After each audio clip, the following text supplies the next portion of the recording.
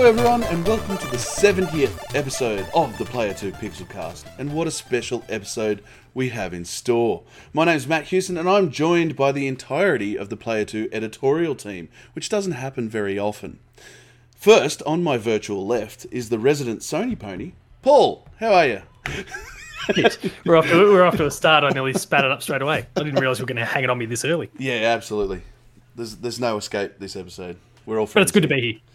Excellent. If Paul's a massive Sony pony, can we start referring to his little shed as the stable? the Sony stable. It's not a shed, it's a studio space. Damn it. It's a stable. It's a stable. It's the stable from now on. On my right is the only person on the Player 2 writing staff that actually has a published book, Jess. Hello. How are you? You're always so impressed by that, and it's just you're the only person that is. But I appreciate it every time. I'm impressed by it because I'm jealous, and one day I will regret not doing that, and I'll just look at you and be jealous. There's so much time. You have so much time. Not according to my kids who keep telling me I'm old. Sitting virtually in front of me, though, is a man who is rapidly converting his house into some sort of board game storage facility. Stephen. Yes, I mean, well, no. I've reached my space limit, and I'm not allowed over that space limit. You're not allowed? No. The line has been drawn. Yes. Yes.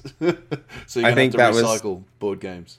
Well, it's sort of got to get to a one-in, one-out situation where if I want to bring anything in, I've got to get something You're the out. one that goes out? Yeah. Well, could probably fit a few games in the space that I take up. So. Yeah. It's worth it. So what's so special about this episode? Well, thanks to Audio-Technica, we're recording it to be played on PAX Radio during the PAX Oz online event. So this could be the very first time you have heard us. If so, we apologise. But to celebrate, we thought it would be nice to play on those heartstrings and talk about PAX Past. We all have quite the history with the event and thought it would be lovely to reminisce about the wonderful times that we've all had, especially considering we can't be there in person this year. So we're going to start with one of the biggest parts of PAX, which is the panels. And I'm saying P a lot, and there's a lot of alliteration, and I apologise. We all have been a part of panels, I believe. We all certainly attended them. But I think, Jess, you're the most prolific paneler of all of us. Am I? I think Yeah, so. I do love them. You do love a panel. I do. What are some of the highlights of your paneling past? It's a tough question. I've done some interesting ones over the years. Usually I do a lot of the panels in the Diversity Lounge because a lot of the work that I do is about diversity and inclusion, and so I'm often talking about like representation in games. And that's always really fun and really cool because the community that is built around those sorts of panels that are a part of PAX are like, you know, it's such a tight-knit community, and it's always like the energy is so good being around, you know, people that kind of share your life and values and interests and stuff. But I've done some other interesting ones too. A couple of years ago, we did one about Black Mirror, and it was like the technology in Black Mirror, and we rated kind of like whether or not we would buy that technology or like opt into that technology, and you know, would it bring about the apocalypse, or you know, if it didn't, like how much would we pay for it? That was pretty cool. Little did you know we ended up in an apocalypse anyway. Yeah, well, yeah, I know, You may and as well not in the way abort the that stuff. anyone expected. Yeah, I know. Why not, not? record every moment of my existence? You know, what can go wrong? What can go more wrong than what ended up happening? Yeah, so that was pretty cool. That was a highlight. I did one about games criticism, with David Hollingsworth, who used to run Hyper. Still runs PC Power Play. Still runs PC Power Play. Mm-hmm. Rami Ismail, who is a very prolific game developer. So that was some cool people to get to panel with. But yeah, it's been great. Panels are always my favorite part of PAX because, you know, you're around people that love to just chat about games, and people keep letting me talk, and it's baffling but exciting, and yeah, it's great. It's a good time. Good time. I was on a panel with Jess once, and I think that was probably the first time maybe not the first time I met you, but it was certainly one of the first times. Yeah, it was early days. Yeah, we did about... First time we met in person, for sure. Yeah, we did literature that had been made into games, and it was other forms of media that had been made into games. I remember because I talked about the Grey's Anatomy DS game. That's right, yeah. You had an obsession with it. Holy shit. And we did Spec Ops, which and a has few stuck others, with me for obvious reasons. I can't believe you're the only person that still remembers that game ever happened. I don't even think the developers remember that. They've scrubbed it from their resumes. Yeah, look, I mean... And it probably took them 2 weeks to make it, so... Yeah. Look, I mean, I bought it secondhand, I think. I think I have, like, a secondhand copy of it somewhere. So it was not a huge investment on my part. But, like, what was I going to do? Not buy it when I saw the Grey's Anatomy DS game? That's not who I am as a person. I'm a person who plays the Grey's Anatomy game. Like, I accepted it. It's fine. But yeah, we talked about some actual good games on that panel too. We did. It was a good one. Paul, have you been on a panel? I don't have a huge amount of experience. I don't have a huge amount of experience. I mean, I was at, I guess, in the last time that we actually went to PAX in 2019, I was at the party mode one, but that was all fun and games and really purely about entertainment and the like. And you wouldn't really class it as a panel, I guess, per se, because it was a shit show. Like people just piling in left, right, and center, and you just hanging crap on one another and playing games for it. Like, that was kind of the nature of the whole thing. I have been eyeing off for the last few years, I guess, since Dev Diary has become a bit of a thing and starting to grow some legs of its own, that I wanted to bring that to PAX. But the pandemic's seen to that. So hopefully come 2022, I'll be able to bring Dev Diary to PAX and introduce it to hopefully a new audience, much like what we're talking about now. And if you are listening, Dev Diary podcast, go check it out. Plug. No shame on this podcast, by the way. We will plug any of our own work, so just be aware, new listeners. So that's kind of the plan the next few years, but at present, not a huge amount of experience, largely due to circumstances. Yeah. Stephen, I know you set up a panel one year, didn't you? Yeah, that was sort of a single player versus multiplayer kind of for shits and gigs panel that I think had Jason Imms and Lance McDonald on there, who people might know as Man Fight Dragon on Twitter. And that was just, kind of a fun, like, which side is going to win, some audience interaction, things like that, which was a lot of fun. I attended a lot more panels in my first couple of PAX visits, and then there's just so much stuff to do that it started to become harder and harder to chip out a 2-hour block of time, especially for those popular panels that are just, you are literally spending an hour lining up, waiting while one panel finishes so you can go into the next panel. Yeah. And those keynotes, I haven't attended any of those. Like, unless I'm getting ushered in the door with my fancy badge, which, well, it's PAX, so that doesn't happen anyway. Yeah. It's so difficult. There's so much stuff going on at PAX, and if you're interested in everything that's happening there, it's really hard to divide your time and attention between everything. And of course, it's such a social experience as well that it's really hard to, have the discipline to say, actually, I'm going to go and sit in this panel rather than hang out with all of you awesome individuals. Yeah. Being on the panels and packing them so tightly together because you're on so many that you have to literally run across the panel kind of, but like between panel rooms. So I'm like sprinting out the door, like 5 minutes late, running into my own panel onto the stage. Like, wait, I'm here. Yeah, it really inspires you to get there. Yeah.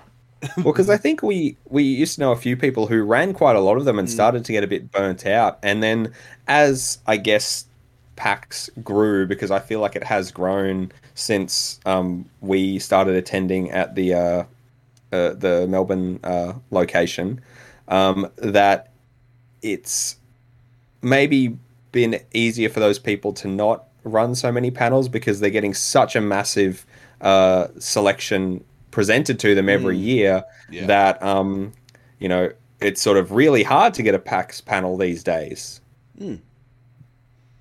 I think so. I mean, I've done a few now on, like, being a gaming parent.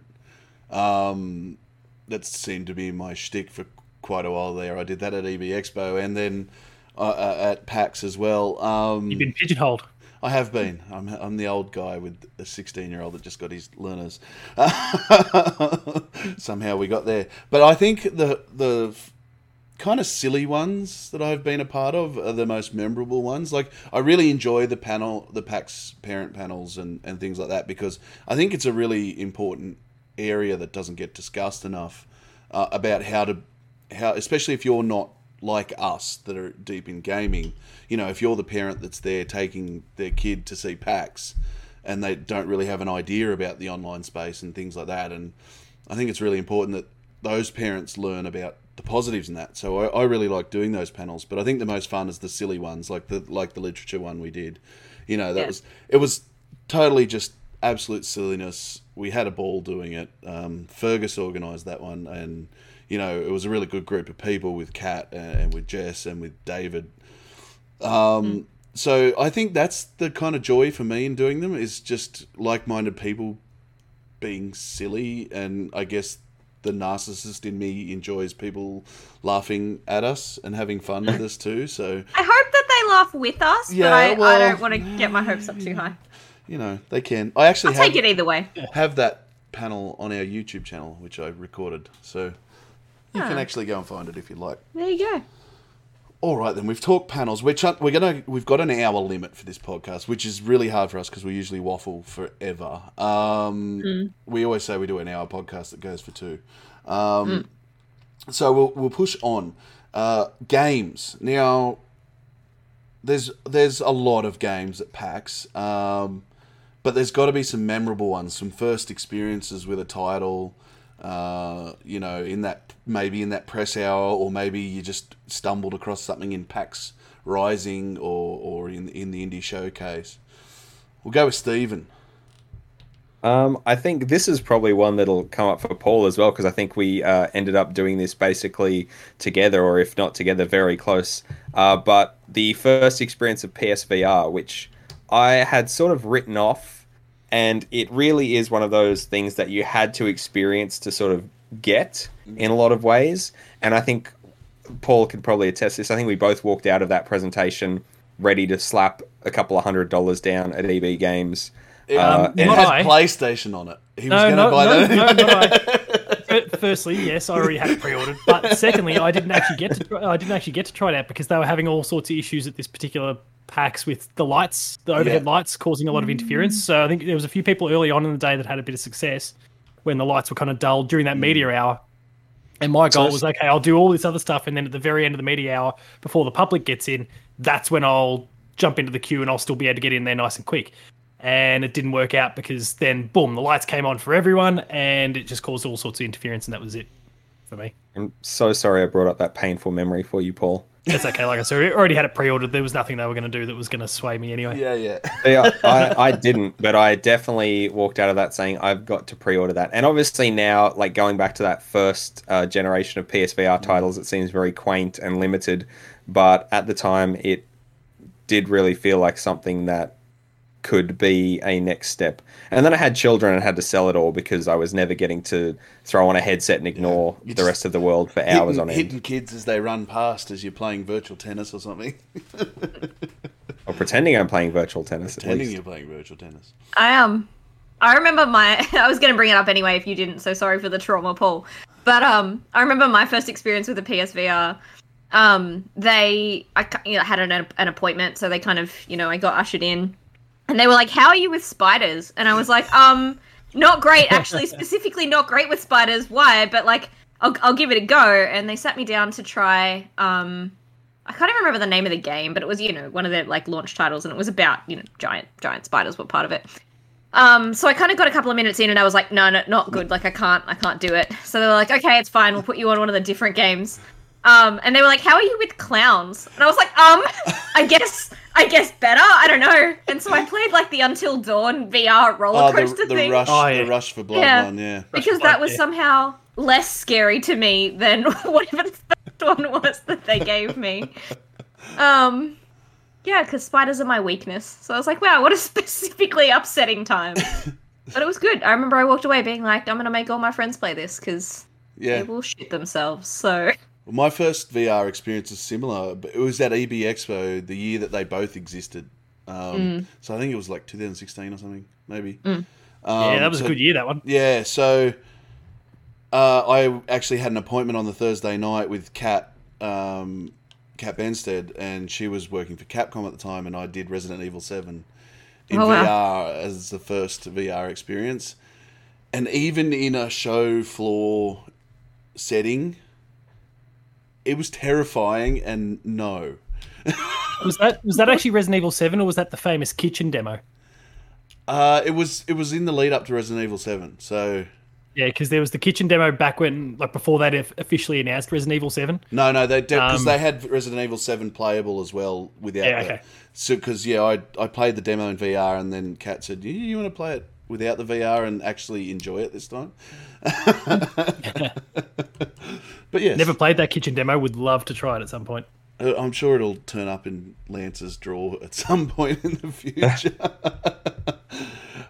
For me, I think there's two games I fondly remember discovering at PAX, and they've become like kind of cult favourites amongst a lot of people. The first one's Hand of Fate. So that was the Aussie developed game. A lot of us know people that worked on Hand of Fate and Hand of Fate 2, and playing Hand of Fate 1 at PAX in 2016, and then I played 2 a couple of PAXs later and sat down with Lee and went through the demo, and I love those games, and I still love those games to this day, and they're the sort of game I can roll out at any time, and they're almost always installed on whatever machine I'm playing on. And the other one's Assault Android Cactus, which is another... Yes.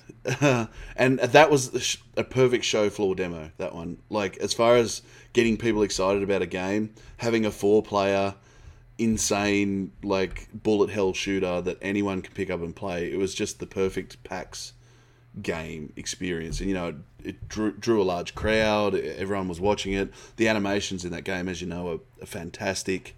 So, that wormed its way into my heart thanks to PAX. And they're two sort of games that I don't think I'll ever forget, sort of thing. They're in my history now forever.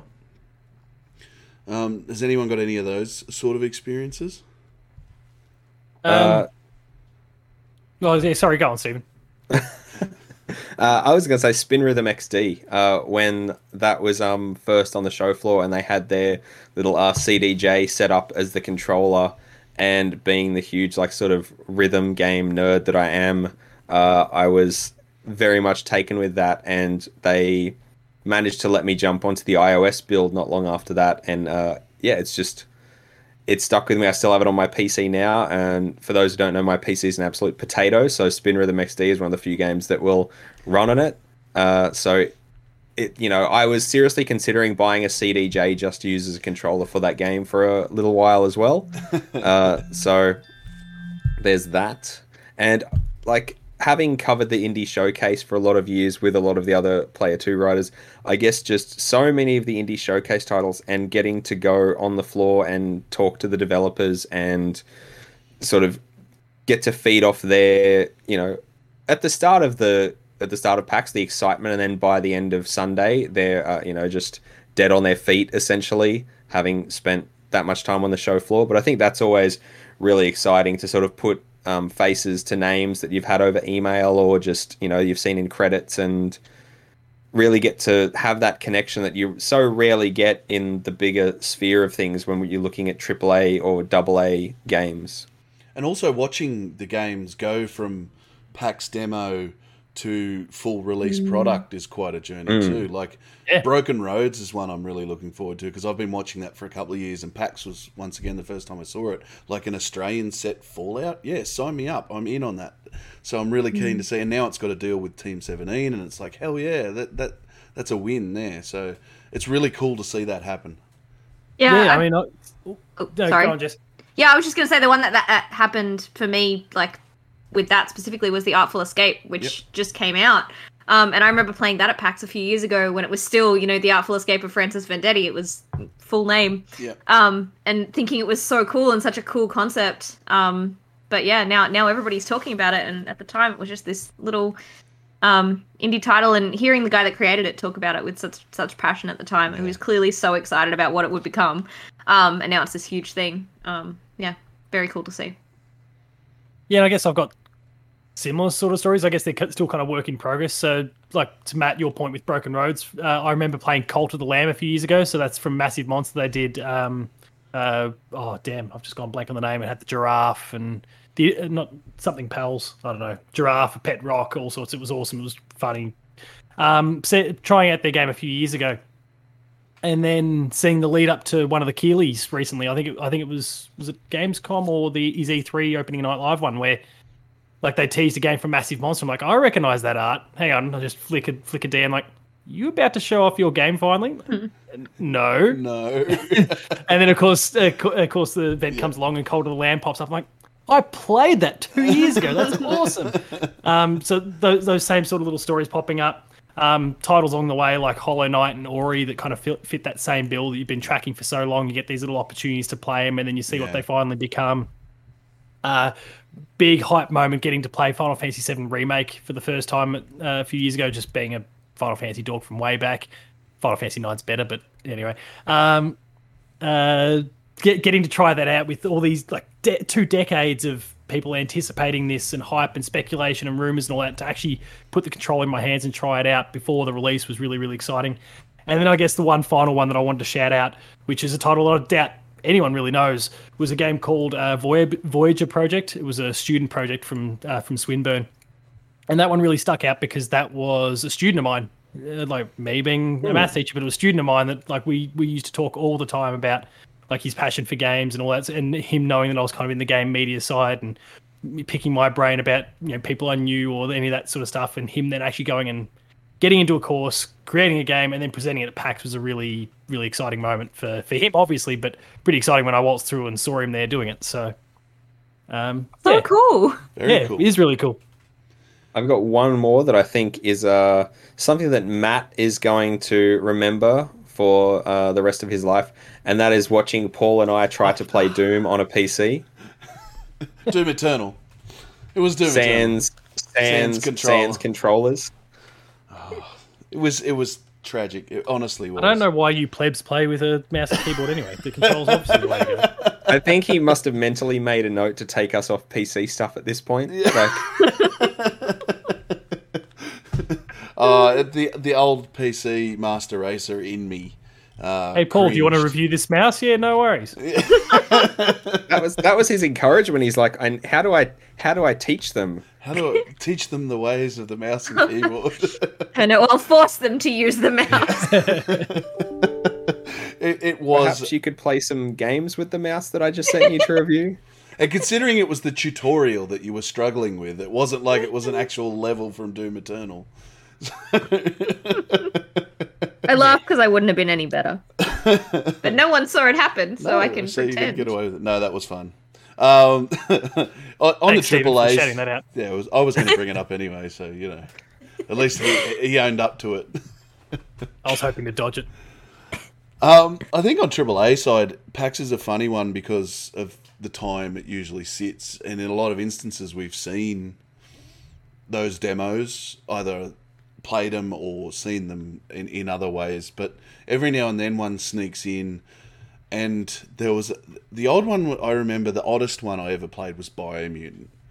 Only because it was so clearly early, like it was like playing super pre-alpha, and you thought, geez, that's ballsy by these guys to bring code, and it was playable, don't get me wrong, but it was so early and janky, and there were so many problems with it. But they were, like, hey, this is what we're doing, this is what we're working on. And that was like 3 years before the game actually came out.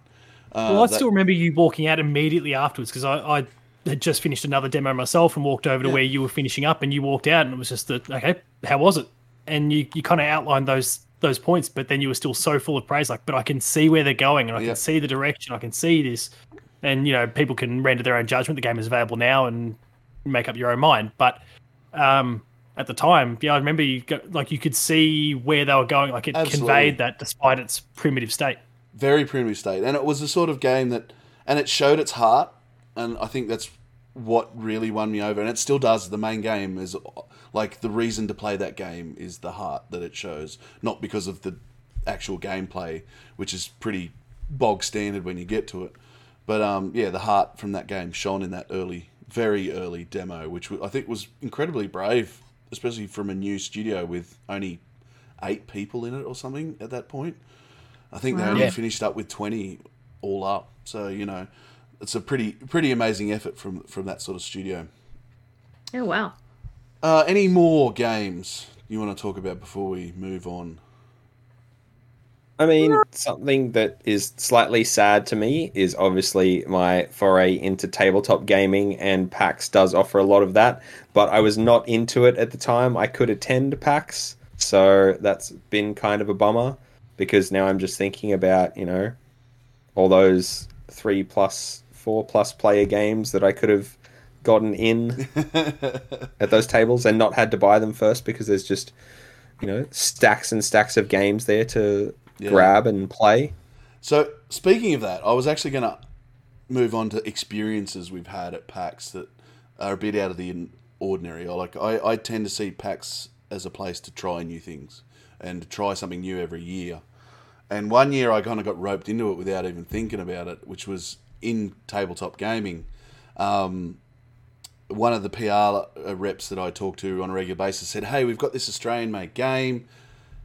Didn't mention it was tabletop. Australian-made board game. What did you say before game? Australian-made. And she said, "Missing a word there in the email. You want to check it out?" I said, "Sure, why not? I'll check it out." And then I said, "Sure." And then she goes, "Okay, so we're in the tabletop area." And I went, "Oh, right, you got me. Yeah, you got me." So I did it anyway. Sinker, baby. It was a lot of fun. I had heaps of fun because I didn't have to set it up. And I played with one of the guys that made the game. It was called Final War. I've still got and they gave me a copy, and it was like an $80 game or something. And they gave it to me. I'll let you know right now that's actually pretty cheap for tabletop games these days. Well, that was a few years ago. So, but it was a lot of fun with the developer, and he spoke about the concepts behind it and how their thinking was when developing it. And it was actually a blast. And I'm not a tabletop gamer at all. I tend to just get the shits with it generally. It's just too much effort for my liking. No 8-hour games of Arkham Horror for you.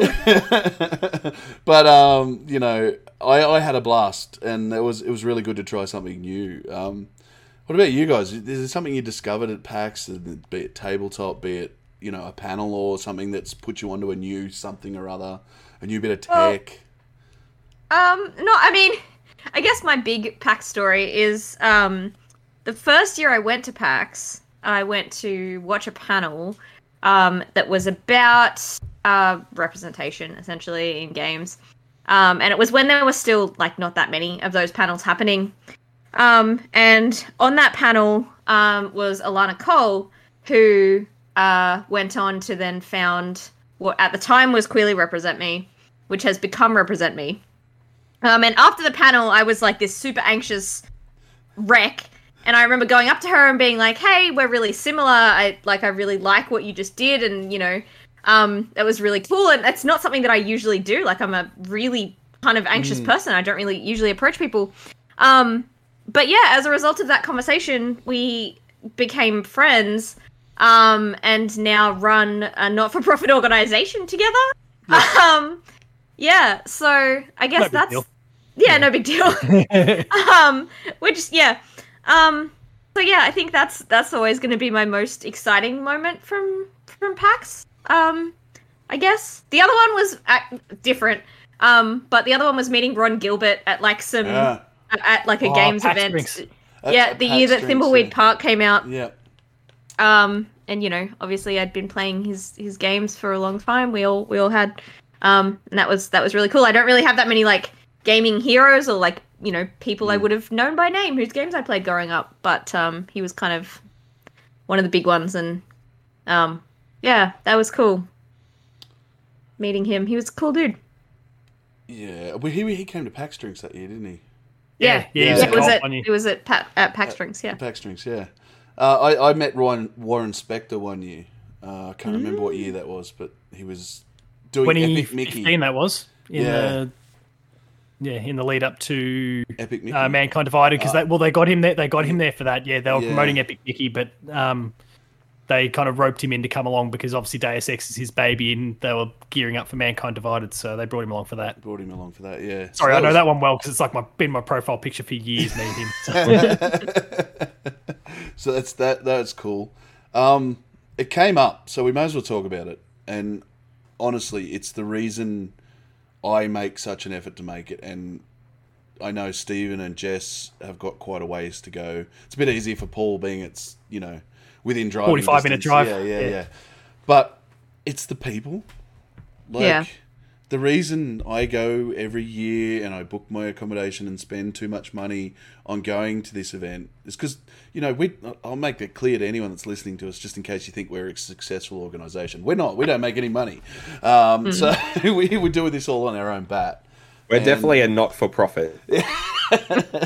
Not through choice, but... So I'm all for loss. We do this, and it's for the people. And, there are so many people I consider really, really good friends that, unfortunately, the only time I get to see them is at PAX. And not having it the last 2 years, I think, has been one of the biggest, hurts of COVID for me personally, is not being catching up with these people. I would consider Jason Imms one of my best friends, and I see him once a year if I'm very lucky. Well, in Meat Space. Yeah. We all talk regularly online, but it's just not the same, Just sitting down, a drink of choice, whether it's beer or whether it's Coke or whatever, coffee, just sitting down and chatting about shit. It doesn't have to be anything important. Just being there with these people is such an important part of PAX, I think. More than anything, I think it's the reason that PAX is so wonderful. Yeah, I feel like at PAX it has been so much easier for me to kind of meet people to connect with. Because, like I said, I'm kind of an anxious, awkward person, not usually someone who approaches people. But, at PAX you want to, because you know that everybody is there because they love the same things you do and they care about the same things you do. Like I said, Alana Cole or Alice and Karma, who run the Diversity Lounge at PAX. They're some of my closest friends now that I met there. Because everybody is so approachable and you kind of find your people really quickly and really easily at PAX. Yep. So it's like catching up with friends that you only get to see once a year. But it's also like meeting those friends in the first place. Yeah. And then the next year you go back and you've, kind of been talking online all year. So it's you're closer, but it's not the same as seeing them again in person. And the friendships that are forged at PAX are I think quite special. Yeah. Yeah, being able to give them that COVID-safe hug afterwards and all that sort of stuff. Yeah. All those things we didn't have to worry about. Yeah. Holy hell, COVID would absolutely decimate PAX if it were to... I think we have to give a shout out to our Player 2 superfan, 80 as well. It's always good to see him when we get to PAX. He's always the first man there with a grin on his face, waiting for a beer. Always rocks up the co-op drinks as well, which is awesome. Yep. He always feels... he's funny because he kind of feels like he's not supposed to be there, but it's like, no, come in, man. Well, the last time we did it, he was I was messaging him back and forth beforehand and letting him know where we were. It's like, should I really be coming along? I'm like, yes. It doesn't matter whether you're games media or what. Who cares? Just come along. That was the idea of co-op drinks, so there wasn't any boundaries. It was for everyone. Everyone comes. That's why we've somehow found ourselves with Bron Gilbert that year. We don't deserve to be in his space, but we were. No. Yeah, exactly. I feel like the weird thing is, I don't think cool we've enough to get invited to the Twitch drinks. No. Or the year that Sea of Thieves had a pirate ship. I went on that one. That was so cool. Oh, well, bully for you. Yeah, Matt you got to go on the event. I pirate only went the ship. next day where you could see alcohol on the ground. That's not even a prop. That's the real stuff. Yeah. Man, I wish I was there last night. Jim, I mean, that doesn't make me want to be there. Tried to make me drink Reshes, which I hate. And I've made that very clear to Jim, who's the only person under the age of 80 that still drinks Reshes. And... and it's been a long-running battle since I joined Player 2. No, we haven't. It was just after the last one we did that panel that you jumped. Yeah. Do you guys get bummed when it's that week? For the past 2 years, it's sort of, I guess, been in my periphery and I haven't really thought about it, and then it just sort of hits me on the Tuesday or the Wednesday that week, or I'm like, oh, I'd be getting ready to jump on a plane to fly to Melbourne to mooch accommodation off my brother and mooch lifts off Paul. I think last time I went to PAX, actually, my friend drove me to the airport. And on the way back, his car died. So I was like on a plane, blissfully enjoying my trip to PAX, and he was just like pulled over at a station, like a petrol station, with his engine on fire. And I didn't realize until I landed, and it was a rough day for somewhere him. In Mascot, you know. Yeah, but a great day for me. Yeah. I feel like the past couple of years that PAX has been online, I've still done panels. Yeah. But it's really weird because you record the panels like a couple of weeks before PAX happens. Yeah. So it's this really disjointed experience because you're trying to kind of replicate that feeling of being at PAX and feed off that energy when PAX is a few weeks away, and even then it's not like proper PAX. No. So it's always weird. I find it hard. It is a sad period when you're not. And Amy, every year my wife comes down and she goes shopping and sees friends and ignores me completely. She's the one that she's the one we're most excited to see out of the two of you. Yeah, well, that's fair. You know, you put up with me all year, so. Yeah, next time I'm going to meet Amy and it's going to be over for you. Yep, pretty much. But yeah, so we make a weekend of it and stay at the same place every year and all that sort of thing. And she goes and spends money shopping, and I spend money drinking and eating and probably buying shit I shouldn't at PAX. Yeah, no, I'm with you on the whole social thing. Obviously, with the team and the people that we meet that are kind of in similar sorts of orbits. And I guess, sorry, I'm referencing Dev Diary again. Yeah. Like, share, subscribe. No. So the thing that I've enjoyed the most since actually starting the show has been the fact that I've kind of connected with a few developers now. And so that as I'm waltzing through the Indie Rising or PAX Rising or something like that, someone will spot me and they'll say, hey, Paul, come over here and try this out. Which, firstly, nice little hey celebrity moment. But also, which is just fueling a horrible ego that I've got.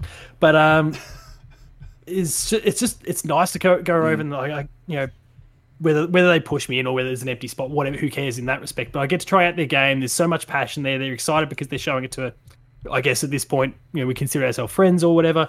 And in a lot of cases, they might be introducing me to something that I may not have otherwise played had it not been for that relationship that had been established previously. Because obviously there's so many games. Just if we focus on the indie section alone, there's dozens and dozens of games, and you can be the most meticulous person there, but you're not going to get to all of them. It's just not feasible. Megan does every year. Megan O'Neill, who writes for PC Power Play, she plays every indie game at PAX every year. She does it, and I think last year the count was 93, or the last time we went, and I was talking to her about it. And she schedules it out, and she takes one of her kids as like her PA to help her out. That's intense. Yeah, it is. And then every year she picks 12 to go into PC Power Play. So, it's a big deal for the indies too, I guess. But it is a hell of an effort. That's certainly been the thing, like being introduced to something that I may not have played otherwise simply because I've become friends with someone and maybe off the back of that they're going, hey, but have you gone and checked out this person's thing? And so you end up trundling over there and trying that out, and it's been really awesome. So I actually look forward to presumably next year, touch wood, with 2 years of additional relationships that have been formed over the journey. Yeah, God knows what I'll get to see. I'm pretty excited for it. It is very exciting, and also like it seems and to catch up with everyone again. Sappy, but the PR teams that we work with too, like we speak with so many of these people with email on such regularity, and we don't half the time know what they look like. So just being able to get there and say, hey, I'm Matt, you might know me from the 6,000 emails I've sent you over the last 12 months. But that's always good, I think, for people in our, I guess, situations. Any last things you want to bring up about PAX before we wrap this up? Is there any last regrets? What do you want to see in PAX next year? People. Do you want to see something change? Do you want to see something new? How does post-COVID PAX look? I mean that's going to be different. I guess just the logistics of it is difficult. Are they going to have to cap numbers, all of that sort of stuff? Can they run it for the same length of time? I've always thought, and this is obviously really selfish on my part because I know a lot of the people there are volunteers, but I've always thought it would be nicer for parts of PAX to be open a lot longer. Like if you could just chill in the tabletop space till 10 or 11 at night or something like that. Obviously the show floor shuts down what you would normally consider fairly early. Yeah, that's otherwise. a constraint of the fact that we're in the exhibition centre these days. The first two, when they were at the Melbourne Showgrounds, the fact that it wasn't enclosed area like that, or kind of administered by the government versus just the racetrack, meant that you could actually stay till 10 p.m. on a few of those nights and there was no issues. But now it's a venue enforced thing, so it's a bit of a shame in that respect. Because I guess in a roundabout way, what I'm saying is it's not enough time to see all of the amazing people and to play all of the amazing games and to do all of the amazing things that there are at PAX. It always is so sad to be leaving. Yeah, that Sunday trip to the airport is never fun. And for me, I have to bail early. I don't even get to do the whole thing most of the time because, generally I have to be go back to work on Monday, so I'm leaving Sunday morning. So Sunday is, I think, the most I've ever managed is a half day on a Sunday, and that was cutting it really close. Yeah. I'm to take an extra day off, mate. Well, let's have a look at the sick pay. When we get to next year, I might have saved enough back up to be able to do it. I've definitely literally left work on like Thursday afternoon, run to the car, gone to the airport, spent the weekend at PAX. Monday morning, caught like a very, very, very early flight and gone straight from the airport to work. That's a bit spicy for me. Yeah, I've had those sort of similar issues, and partially, well, I can't say it's self-inflicted. The fact that PAX is in my backyard, I've had some complications like that where I've had weddings that have been running during PAX. So I've been at PAX in the morning, I've flown back to go to the wedding, and then driven back to go to the wedding, and then cruised back to PAX afterwards. Didn't go to the reception so that I could get back and do co-op, just to hang out with everyone. And like the whole teacher thing, year 12 exams are at that time of the year. So I've had like usually the Friday of PAX, not this year, and obviously no PAX anyway, but usually that is the day that my year 12s have my exam, which has kind of caused some little wrinkles in the past where like I am in the week before, I'm at work till 6 o'clock, just fielding questions and all that sort of thing. So that I'm free and available for PAX day, and even then, my phone is just buzzing off the hook on the day of the exam with last minute questions that people are asking. So, I mean, that always keeps things entertaining. Yeah, the one thing I learned from PAX, and age brings wisdom in this instance, but when the co-op drinks and that bar shuts, that's the time to go home. You don't go to the casino when people say, let's go to the casino, because that ends badly. And when you have a panel at 11 in the morning that you've got to get to. Look, if you're me, you don't, because I don't drink. Yeah. So co-op drinks tends to end kind of early for me. But I still make poor decisions, and I spend the night with my friends in a hotel room playing board games until like 1 a.m. Yeah. So everyone's like, "Oh, do you have a big night?" And I'm like, "Yeah, sure." You just said poor decisions. That sounds like a great decision. It's a smarter decision than going to the casino. I'm failing to see what is poor about that decision. I feel like sleep would be a better decision, but also there's plenty of time for sleep that's not at PAX. So yeah, you can sleep 362 days of the year. Yeah, exactly. That's the one advantage that I'm seeing advantage. There's lots of disadvantages to the fact that PAX has not been on the last few years, but these last two in particular would have been the worst years for me for PAX anyway, because I've got ones. At the time I would have had a 1-year-old, and now cast my mind to this year, a 3-year-old and a 1-year-old. Like I wouldn't have been able to stay out all that long. Like I'd be negligent in my responsibilities as a father and a husband. So the fact that hopefully in a year from now, we're looking at kids that are 4 and 2. It's a bit easier. Everything's going all right, and I might be able to just kick on and not necessarily go to the casino. That's not really my thing either. No. But, and it was only because that was the bar that was open at that point we went there. Yeah. It wasn't for casino fun. It was just bar. I mean, you might be able to say Jess held you hostage and forced you to play board games till 1 a.m. in the morning. I am quite threatening. So will that fly? I don't mind. Start queuing my excuses up now. But I mean, cycling back to what we discussed before about the social side, I'm not going there looking to drink myself into oblivion or any of that. I think we're all in the same boat there. I mean, obviously, Jess, you don't drink, but no, I don't think anyone from our team is looking to just power drink or any of that sort of stupid stuff. It's too expensive to power drink. I was going to say those drink prices are very good at helping rein in any proclivities I might have towards drinking more. Yeah. But it's you hand a 20 over and they're asking you for more money, and you're like, I guess it's 3 drinks tonight.